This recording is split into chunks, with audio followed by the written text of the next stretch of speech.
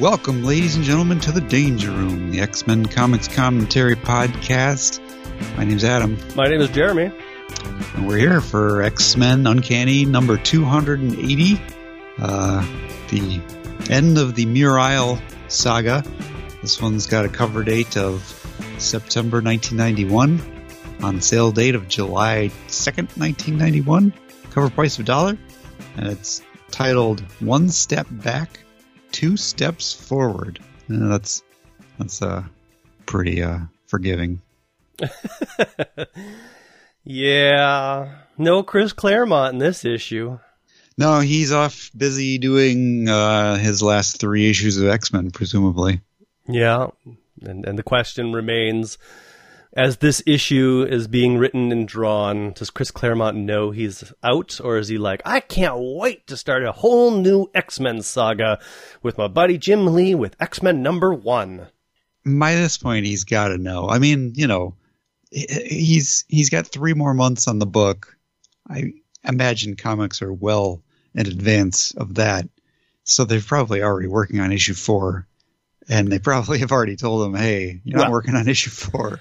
I guess what I mean is, as this issue is being written and drawn, sort of regardless of where it was, you know, actually physically released and whatnot, is he still in the mindset of like, we're going to do big things? Obviously, when this issue probably debuts, he's probably like, well, that was fun.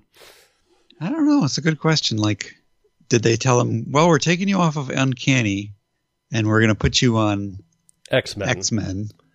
But then we're just going to take you right off of X-Men. I can't imagine. But if I'm Chris Claremont, I'm like, well, I can write both. Yeah, right? Yeah. And then they're like, yeah, we know, but we want to get some new blood in there. Yeah, we got Fabian Nicieza, and he's going places. He's got ideas. So yeah, it's a you know, from a t-shirt, you know, the t-shirt test, it's a good cover. I mean, it's not great, but the layout of Cyclops kind of in agony blasting upward as he's holding what looks like a dead professor with a couple of X-Men looking on. It's a good layout. I'm not going to say it's terribly well executed. Wolverine looks good. Rogue looks good. Who drew this cover? There's no signature. Good. It kind of looks like it's Jim Lee-like. I'm going to guess that it's going to be Andy Kubert, probably. Because Andy Kubert, I think, follows the school of Jim Lee.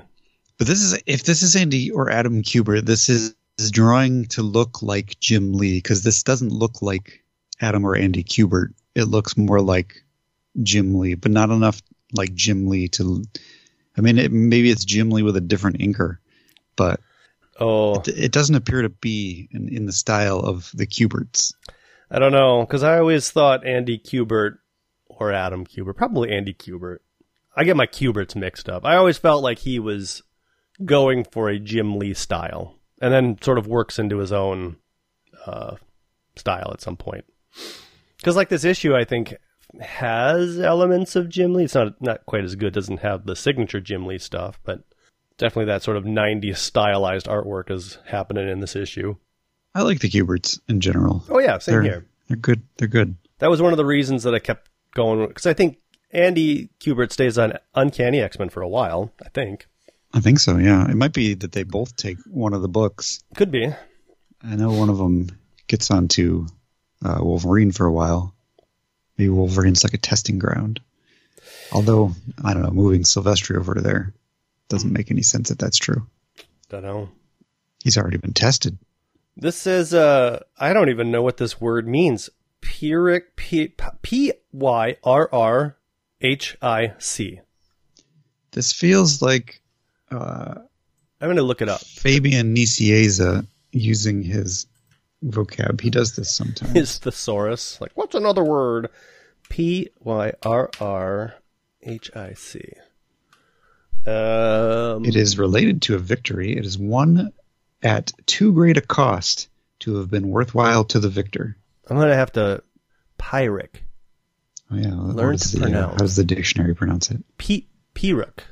Pyrrhic. Well, the emphasis is on P-E-E. Pyrrhic. Yeah. My audio settings aren't set to let me hear what the actual Google pronunciation is, but Pyrrhic victory, I think, is how that's pronounced. I would have definitely gone with Pyrrhic. My internet pronounces it as Pyrrhic. Pyrrhic? Pyrrhic. Okay. That's fine. We'll go with Pyrrhic. This has been Grammar Lessons with Adam and Jeremy. Guessing at words. And I guess it's a Pyrrhic victory. I mean... No.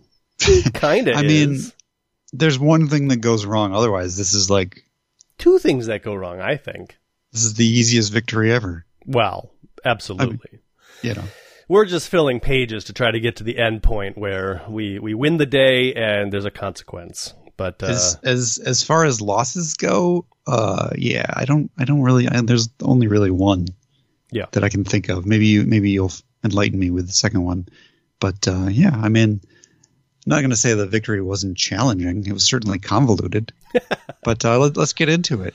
So the island blew up last time we saw them in X Factor number whatever.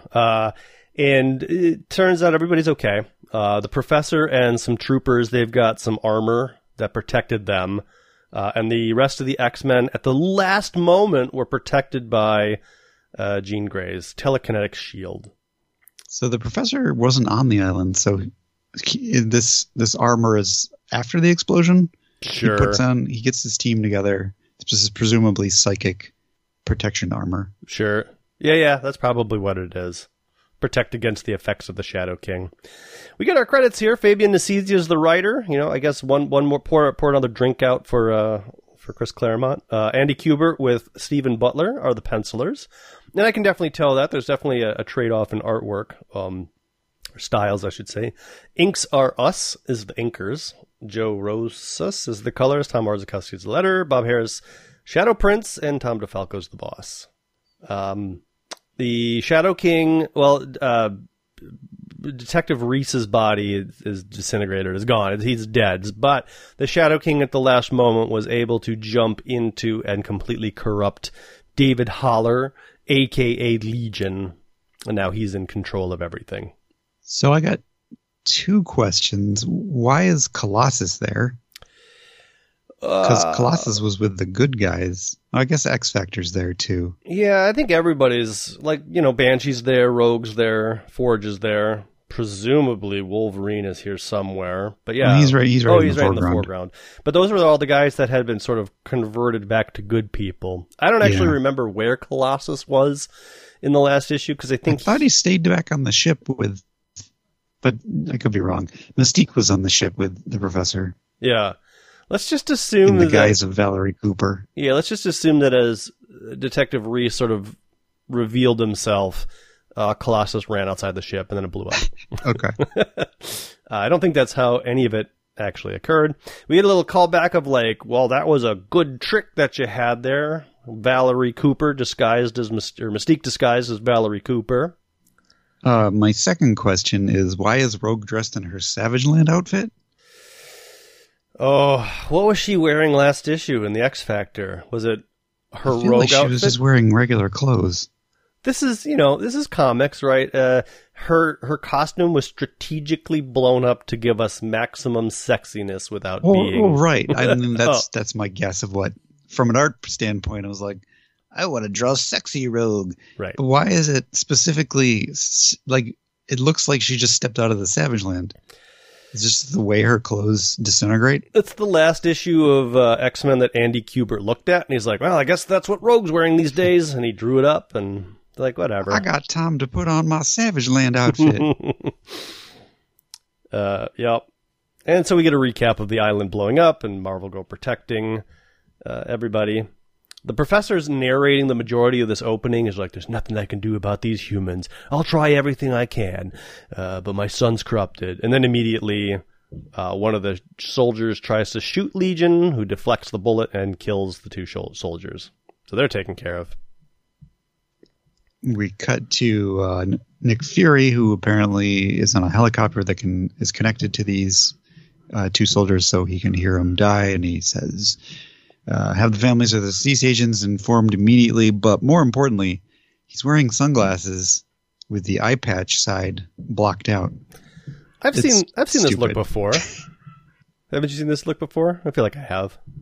I don't know. I don't like it. Why wouldn't he just wear the eye patch under regular glasses? Or is that what is being depicted here and I'm just not seeing it? No, I think it's one darkened out lens. Yeah. In the third panel on this page, what is it, 4 or 5? It kind of looks like he's wearing bifocals because there's a line that goes on the clear lens. Yeah. He's an old man. He probably has bifocals. Maybe he is. Yeah, it could be. Need this for reading and need this for seeing. Yeah. He complains about Russian cigarettes because Colonel Vashin, I guess, is here. We don't see him. He was in the last issue, so presumably they're in a Russian ship, maybe, or something. At any rate, they're getting nukes ready. Yeah. Weapons Unit Code 666. Begin preparation for a tactical nuclear strike. I read this issue yesterday, and this doesn't go anywhere. No, we don't ever get back to these guys. Because to me, like, this is a little cliche, but it's definitely, it's the stakes, right? It's upping the stakes. It's a new ticking time bomb, right? You got the ticking time bomb of Legion, the Shadow King, and now, Nick Fury, like, if the X-Men can't take this problem, we're just going to nuke the island because the planet is at risk, and this is my job to save the Earth. So you have to have sort of like the fighter jets are coming in, the X-Men and X-Factor are maybe at their lowest point, and if they can't solve the problem, they're just going to get nuked, and then they do, and then maybe they have to do a little convincing of the jet fighter pilot because he's beyond the point of no return. None of that. None of that happens. It's just, we call this out, and I don't think we ever talk about it again. Which is unfortunate, because if you're like me, you read this page, and you're like, oh, Nick Fury, and then you went, as soon as the action started, you forgot there was a Nick Fury page.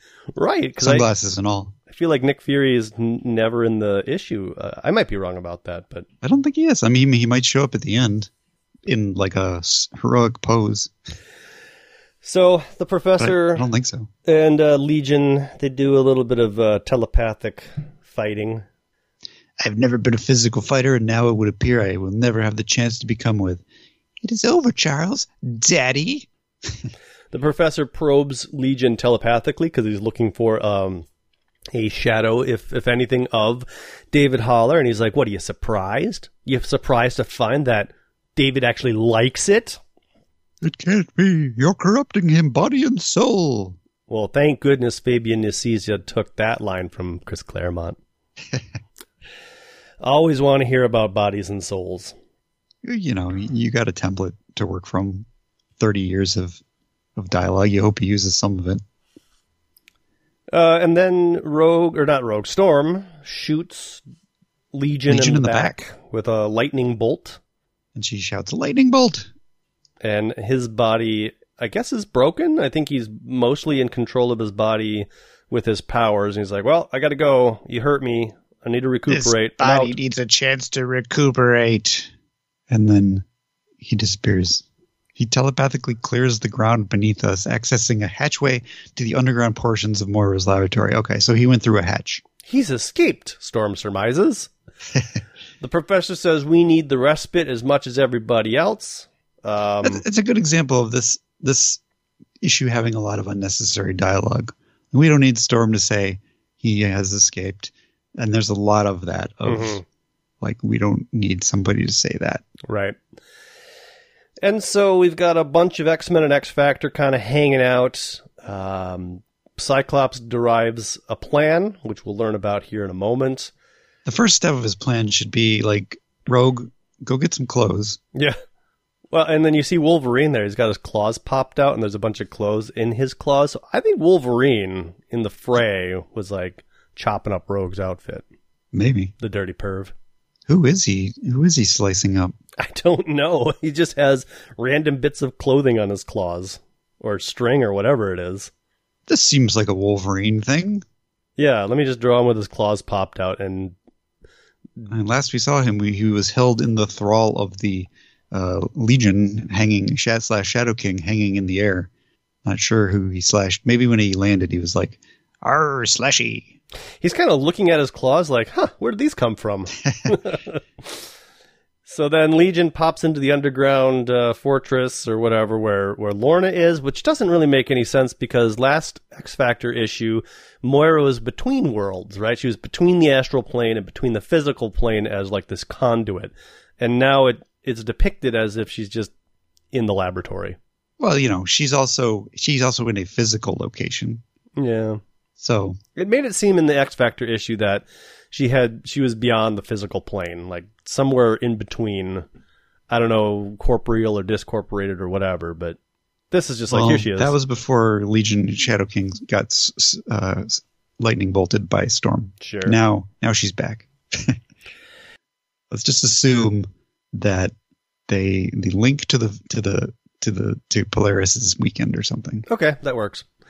Lorna talks back a little bit. She's like, "You're dying, Legion. Let it go. Let him go." And he smacks her across the face. Is like, "No, I need Xavier to die." Ashes in the wind. To me, my puppets. And that's when Multiple Man and Siren and Moira and Psylocke and Guido and Gambit and Jubilee appear. I guess mobilizing. Yeah. And Marvel Unlimited is installing an update. That's fun. That was unfortunate timing. Well, in the meantime, I'll just tell you what happens. You read it, the professor is lining up with he's like, the plan is that the professor is going to face the Shadow King in the astral plane. Is that what it's called? The astral plane. And he's going to be protected by really the probably the most powerful X-Men for some reason. So Wolverine's got a panel where he's got his claws popped out, and he says, "I don't like this one bit." Who is he threatening? Yeah, that feels so unnecessary. It's like the artist just drew this, and Fabian DCA's is like, "Why is Wolverine here?" All right, I guess I'll just have him say, I don't like this one bit. Which is fine. Wolverine can do that, but it's sort of the cliche thing of like, Wolverine's mad. Make sure that he's pointing his claws at everybody, letting everybody know that he's mad. And that just doesn't seem in character for Wolverine. I wonder what the intention of the artist actually was. I want to draw Wolverine with claws popped out. Maybe he was like, he's saying, "Let's go get some Shadow King." Yeah. I'm tired of sitting around. Let's go get some. Let's do some action. So right. So as you said, some X-Men are going to guard the professor's body while he's on the astral plane, and some other X-Men are going to go and try to find Legion on the physical plane. So it. Cyclops, Colossus, Storm, Jean, and Archangel stay behind to protect the professor, which seems like, I don't know, that's a lot of protection. But I guess they're really worried about the professor. And Rogue, Forge, Wolverine, Banshee, and Iceman go to see if they can find Polaris. So strategically, I think what the right thing to do here is probably leave Colossus behind for physical defense, Wolverine behind for sort of the early alert system. I can smell somebody or whatever. And then you need to leave maybe Iceman, Storm, or Cyclops. One of them, somebody who can shoot projectiles, and then send everybody else. And Jean Grey's got to stay behind because she needs to be like a connection to the professor.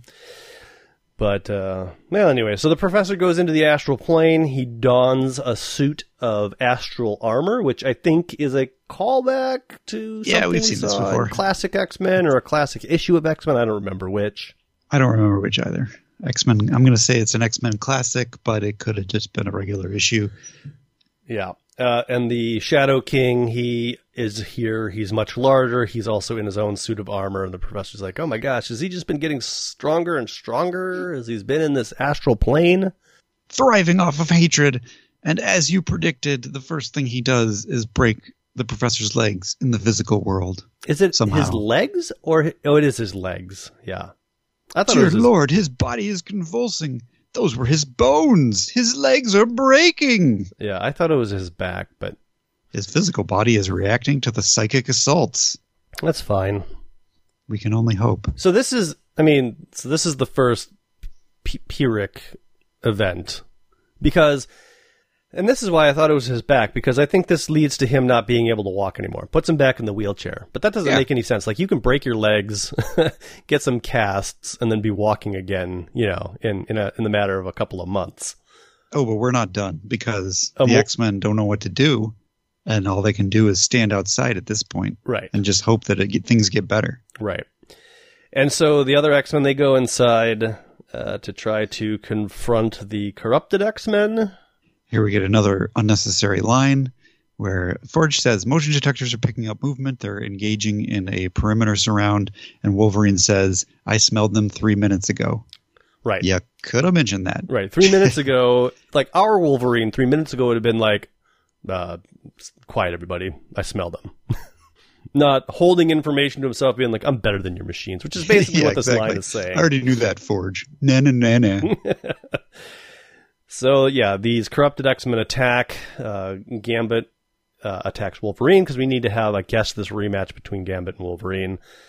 Multiple Man and his multiple men attack Forge, Beast, and Iceman. Iceman throws up an ice shield, so he did something this issue, but he's trapped Gambit and Wolverine on the other side of the ice wall. So that they can have a real mano a mano. Banshee hears his daughter Siren and goes after her. Mm-hmm.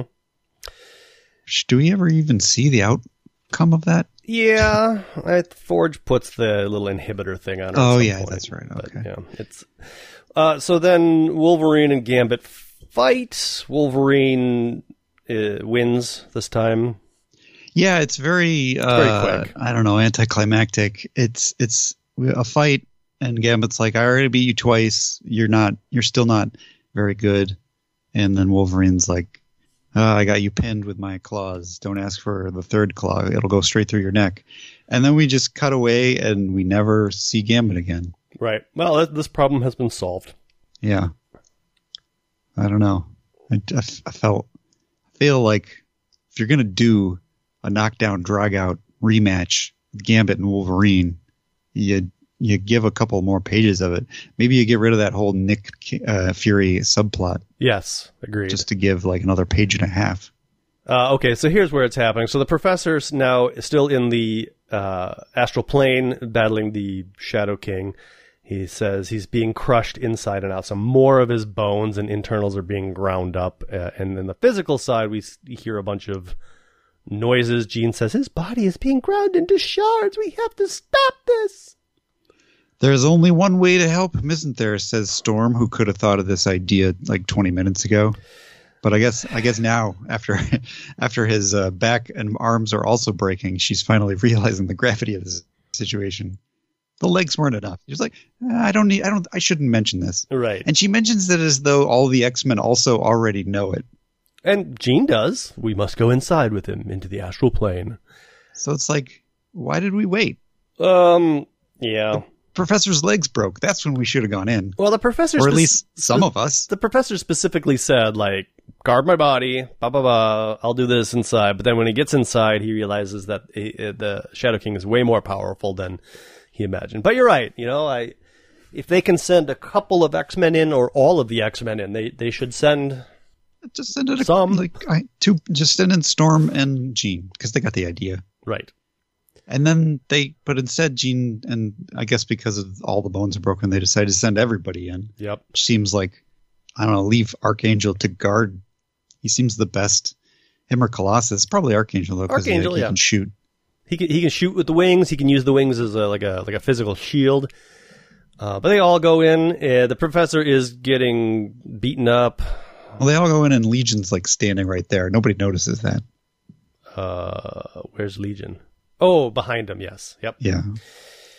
And so these X-Men that have gone into the astral plane, they spring into action. Then back in the real world, this is where... Well, I guess Banshee doesn't hit up Siren, does she? Teresa, come out of hiding, will ye? And then Moira shoots him with a gun, and then Forge shoots her with a gun. This is actually a nice moment. It's a touching moment where she finally sort of regains herself because she gets hit by the Forge gun, and she's like, "Oh, Sean, it's been so long. I'm so sorry." Right? Because she's been in this corrupted state for a really long time. Yeah. And so the indication here is that she's sort of known that this has been happening, but she's not been able to do anything about it. And now she's finally released from the control. Sean's like, yeah, it's all right now, lass. You're back. It's not over yet, Cassidy, says Forge. And then Rogue answers, no kidding, because she's there, I guess. Guido is sneaking up on them, maybe? So maybe just nobody noticed that Guido was sneaking up and Rogue jumps in and punches him out. Guido is all yours, Beastie Boy. Beast says, Guido, huh? We must really be tipping out of silly names to call ourselves, no? Which is a good line. And then Forge says, you're one to talk, Beast, which is another unnecessary line. Now, you call him Guido, I call him Guido. Either way... I don't care. You're probably right, no, and I'm probably right. Either way, maybe this isn't his superhero name. Maybe his name is actually Guido. I think his name is actually... I'll go with yours, Guido. Yeah. Or maybe his name is Guido and his superhero name is Guido. Oh, we could go with that. Wolverine is hunting down Jubilee, and Wolverine's like, I ain't gonna fight you. I can't. And she's like, oh, you're gonna join us. I'm so happy. I didn't want to fight you no matter what I was told. And he's like, yep, I lied. And he hits her across the face? Yeah, I would have rather that this not happen. I would rather that Wolverine has like the shot thing that he got from Forge, and this is a trick to get close enough so that he can like hit her with that to bring her back to reality. But instead he basically punches. Yeah, sucker. I don't like it. I don't like it either. But I guess that's what happened. The whole thing is kind of weird. It's like, why does Jubilee the only one who's like, I really don't want to fight no matter what I'm told? It's like nobody else feels like that. It's a bit out of character from what we've seen in the last few issues. And it just doesn't seem like Wolverine would ever do that. I don't think. No, not at all. He would find another way. Yeah. So the X-Men continue in the astral plane fighting the Shadow King. Legion is now outside of the actual body and apparently has lift teleporting or lifting it up into the air. Yeah, where are the rest of the X-Men? Where are their physical bodies? They're slumped on the ground underneath the professor. Okay. I don't know what happens when you go into the astral plane. You just slump over, right? I would imagine, right? Yeah. If your students take one step closer, I'll crush your physical body completely. The professor says stop them no matter what it takes. And we flip back over to, and this is where it ends. Siren's down with a little extra TLC. So we didn't get to see Siren in action, but she is unconscious now, knocked out by Iceman, who is then struck from behind by Psylocke. It feels like the enemy X-Men are striking one at a time, which just doesn't seem like a good plan. It's like, well, that guy got knocked out. Now it's my turn. Well, that guy got knocked out. Now it's my turn. I mean, maybe you're supposed to know that all of this is happening at the same time. Doesn't really feel like that, though. Let's chalk it up to the Shadow King is stretched really thin right now. And so the attacks from the bad X-Men are because of the pushes, the random amounts of pushes that the Shadow King can give. Because you're right, it doesn't really make much sense. But Psylocke, knocks out Iceman, and she's going to do the same thing to everybody else, but then... We get an ominous... Banshee says, Psylocke laughs, ye of all people surely can fight against the king's control, and she says, perhaps I'd rather not. Right. We simply don't have time for this anymore, Beast says, and that's when Forge is like, all right, cool. And then hits Psylocke with the uncontrol synaptic scrambler, and then uses her psychic knife, which is already out, to psychically hit Lorna Dane in the head, which I guess breaks the link, and solves the problem. Which makes sense, honestly. I mean, I liked it. I liked using her exposed psychic knife to take out the problem. It is a solution that, usually you get a solution that is like, oh, that was dumb. But this actually made sense. I'm not going to say it's dumb. I just think it kind of comes out of nowhere where it's like, well, how are we going to end this thing? It happens very quickly. Like, right. Oh, Psylocke's here. Oh, that's useful. I guess but it is a good solution. I would have much rather had something crafted in the story of like Forge or somebody reasoning that, okay, if Lorna Dane is the conduit and the Shadow King's on one side, Legion is on the other side, his body's being demolished, we need to be able to break that link psychically. Jean is not here, the professor's not here, who else do we get? Psylocke and her psychic knife. Okay, but she's corrupted, right? If we can learn that information sort of early on the issue, And the majority of the issue is kind of fighting through the bad X-Men, trying to find your way to Psylocke. That, I think, would have been a little bit more interesting and exciting, but here it's just like, oh, here's a solution, let's just use it. Zap. Yeah, okay, no, problem solved. The methodology is not amazing. Yeah. But I still like the solution. The solution's fine. And then immediately the Shadow King's like, no, it's so close. And he's getting sucked back into the astral plane. Gotta wrap up the issue. Yeah, like boom, boom, boom. Legion is back in control of himself, but he collapses to the ground because he was pretty beaten up from some of the stuff that happened earlier. Probably Storm. Probably blame Storm for this. Storm murdered Legion. Maybe. And then everybody comes back from the astral plane. The professor's like, oh, we did it. My body's all broken. I'm glad I saved everybody. The professor says at the end, I offered him a chance for redemption, but he chose the void. I don't recall that. Nope. But I guess it happened off the panel. But at what price, Professor? It worked. Son of a gun. Psych blade short-circuited the Nexus completely, says Forge. Polaris has been through a ringer, but she's alive. Rogue, in a throwaway line, says, is it my imagination, or does it look like she's shrunk? Callback. Does that mean she has her powers back? Or I'm going to guess that whole Zaladane Savage Land thing has been undone with this one little line. Wolverine consults Jubilee and another thing that I'm like, no. You don't like this? No, because the setup was so tainted that I don't like this. It's like, why is she crying? She's been through enough. Well, I mean, yeah, she, as Wolverine says, you've seen the dark side of yourself. It's not pretty. Just let it go, which that's probably not great advice. Like, talk through it. Let's get yourself some help. You're going to need to probably, do some meditation. Just let it go is generally not good mental advice. But anyways.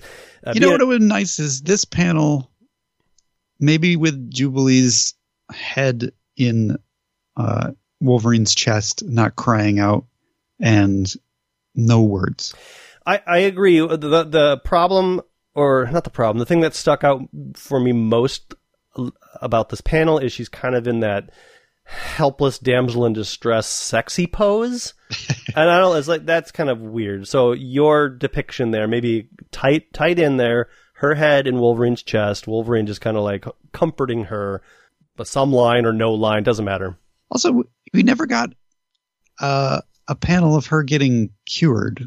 So, I mean, we're just assuming that Forge did a runaround. And I'm going to assume that by severing the link with Polaris, the Shadow King was sucked back into wherever it is he came from. And okay, that's good. That's valid. Yeah. And then everything was lifted and everybody's fine.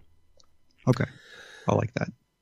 Professor Moira and the others, Colossus says, they're all well, scarred in spirit, but they will recover. And you, sir, sadly my fate is different. My back is shattered, a parting gift from the Shadow King. It appears if I'm ever able to achieve my dream, I will need all of you to walk me there. The end, and a new beginning. This is definitely not the way Chris Claremont envisioned this story wrapping up. No, he was going out like, what is this, issue 280? So probably wouldn't have made it to 300. But like, it had gone on for a little bit longer. I mean, yeah, it definitely wouldn't have been a 4-parter that had gotten scooped up from underneath him.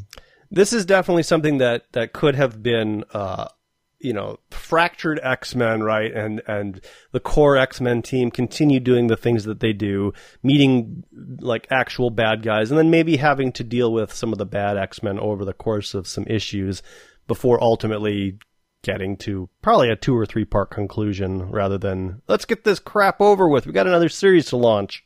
And there probably would have been a buildup of the Shadow King's kind of attack on the public. Right. It starts happening in small doses and then gets bigger and bigger and people start to notice it. And you sort of make the connection over a few issues that, this is a thing. This isn't just a one-off. Right. Kind of like the analogy I made to Inferno, which, like it or not, like that had the right buildup. Like weird things were just happening randomly in various issues, but the superheroes were doing their normal superheroing stuff. And then ultimately it, erupted into what it did. But anyways, so, I've never cared for that storyline, I'll be honest. Never cared for the Shadow King.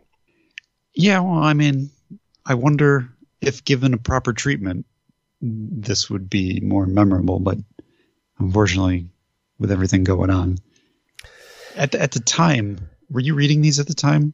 That's a good question. I don't remember. Because X-Men 1 was right around the corner. I mean, probably I was reading these at the time, because I was definitely there for X-Men 1, and probably had been recollecting for, I don't know, 3, 4, 5 months before the launch of X-Men 1, so I would have bought that issue new on the shelf. But, that was also at a time where I would just read the issue and just, bag it, board it, throw it in the box. And then I'd go back to the older stuff and be like, I really like this older stuff. So I don't really remember much about this issue.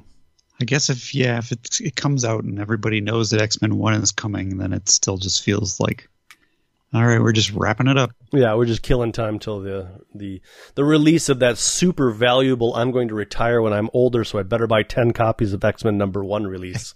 Yep. Well, anyways, let's look at Wolverine number 44. This was one of their filler issues. It's by the same creative team that's gonna write the next issue of X Factor. Peter David and Larry Stroman. I don't know how long Larry Stroman stays on X Factor, but he is definitely one of the people to go over to the Image side. I don't know when though. He's got a unique art style, and I'm not sure that I care for it. It's interesting that this opens with a Silvestri page. Yes. That kind of continues off from where he was in the last issue. So they're trying to tie this into Wolverine stops what he's doing between the last issue and has a flashback. Right. Central Park, nice pond, but me and water don't mix. So let me tell you why. Yeah. And it's a decent story. It's okay, yeah. I mean, he's on a cruise. There's these single ladies that are pregnant, and there's something on board the ship that's killing all of these pregnant women. He's felt a connection or made a connection to these ladies in a friendly sort of fashion.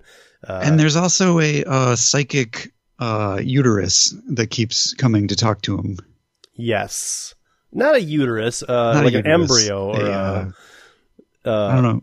What is a preformed baby? Well, a zygote? I don't know. It's not a fetus. It's not an embryo. It is a fetus. It's a fetus. It's somewhere between a fetus and a baby. Okay. Anyway, it's communicating with him, and it's like, the monster's coming to get me. You got to stop it. It's 3 months into the pregnancy. Whatever that is that's inside of a woman is visiting him. And this psychic baby, I think, is from Rachel. There's 3 ladies. 2 of them will die. Not Rachel, but a lady named Rachel. And a third one will live, and I don't know. It's kind of a nice story because, he ends up saving the day. He has an issue in the water. 2 women die, but he does end up saving the day. Right. And then he makes a good connection with the third lady. And I would assume that, I guess, they kind of become friends. Well, yeah, I mean, I don't know that we ever see this lady again. No, we don't. But from a story, or if you were to see this as a movie, you would just assume that they become friends. And yeah, obviously the baby is, and we're gonna assume that the baby is a mutant. That is probably a telepath. It's able to communicate with Wolverine, who's on a cruise for some reason. Seems like Wolverine wouldn't be a cruise type of guy, but whatever. No, I'm fine with that. And then. Yeah, they form a connection because he saves her life by locking her in a cabin. He's got a nice line. He's like, Gretchen, I'm one of these guys who's had a real first-hand idea of just how big the universe is. And I got me a feeling that the baby you're carrying in you is going to be bigger than both of us. You know something, Logan? I think you're right, she says. And a nice image. That portrait seems to be what we'll ultimately end up seeing in later issues of X Factor. So I'm interested to see how that plays out, because I never bought any of the Peter David X Factors. I bought the first one. I might have bought that one, yeah. I don't think I read it. I liked it. And I think I bought the second one, and I liked it, but then I just kind of was like, I got too much stuff going on. Right. And I always wanted to go back and figure out if it was any good. It was a thing where probably the writing was, I always like Peter David's writing. Mm-hmm. It's fun, it's fast, it's clever. I think the art was probably what took me out of it, because it is not your typical art. And Right. and it's not even like I like weird art, but it wasn't like good weird art for me personally. It's not Mike Mignola or people like that have or Sam Keith that have a very distinct and different style. Yeah. So, I mean, I shouldn't say that because Larry Stroman has a very distinct style as well. For me, it was borderline bad art, which, you know, looking back on it now, that was just my limited view of things back in the day. But, you know, the line between good art and bad art is subjective. It's all subjective, but I think for me anyways, it wasn't Jim Lee. Yeah, probably. Probably that had something to do with it too. Or Todd McFarlane or Rob. It wasn't our superstars. It was weird looking art. So I don't think I really cared about art until Jim Lee. I didn't really give it much thought either. You know, when I was originally reading comics, I knew that comics were there just to tell a story, and the art served to that story. But after Jim Lee and probably Todd McFarlane, it was the art sort of became more important than the story. Right. And the only thing I would just add to that is some of the earlier X-Men that I was reading, I liked all the stories. Some art I didn't prefer as much as other art, but I never looked at those credits to understand that, like, oh, this team does this style and this team does this style. I'd be like, the artist just had an off month. That's why the art looks weird in this issue. Yeah. Probably the same. I didn't really think of the artists as people, just sort of as I don't know. Your view as a child is different than as an adult, I guess. We had shallow views of art. Yeah, I hadn't formed any artistic values at that point in my life. Correct. Same. So that takes us to Avengers number 336, which I skimmed and didn't care about. Yeah, you didn't really have to read it. I mean.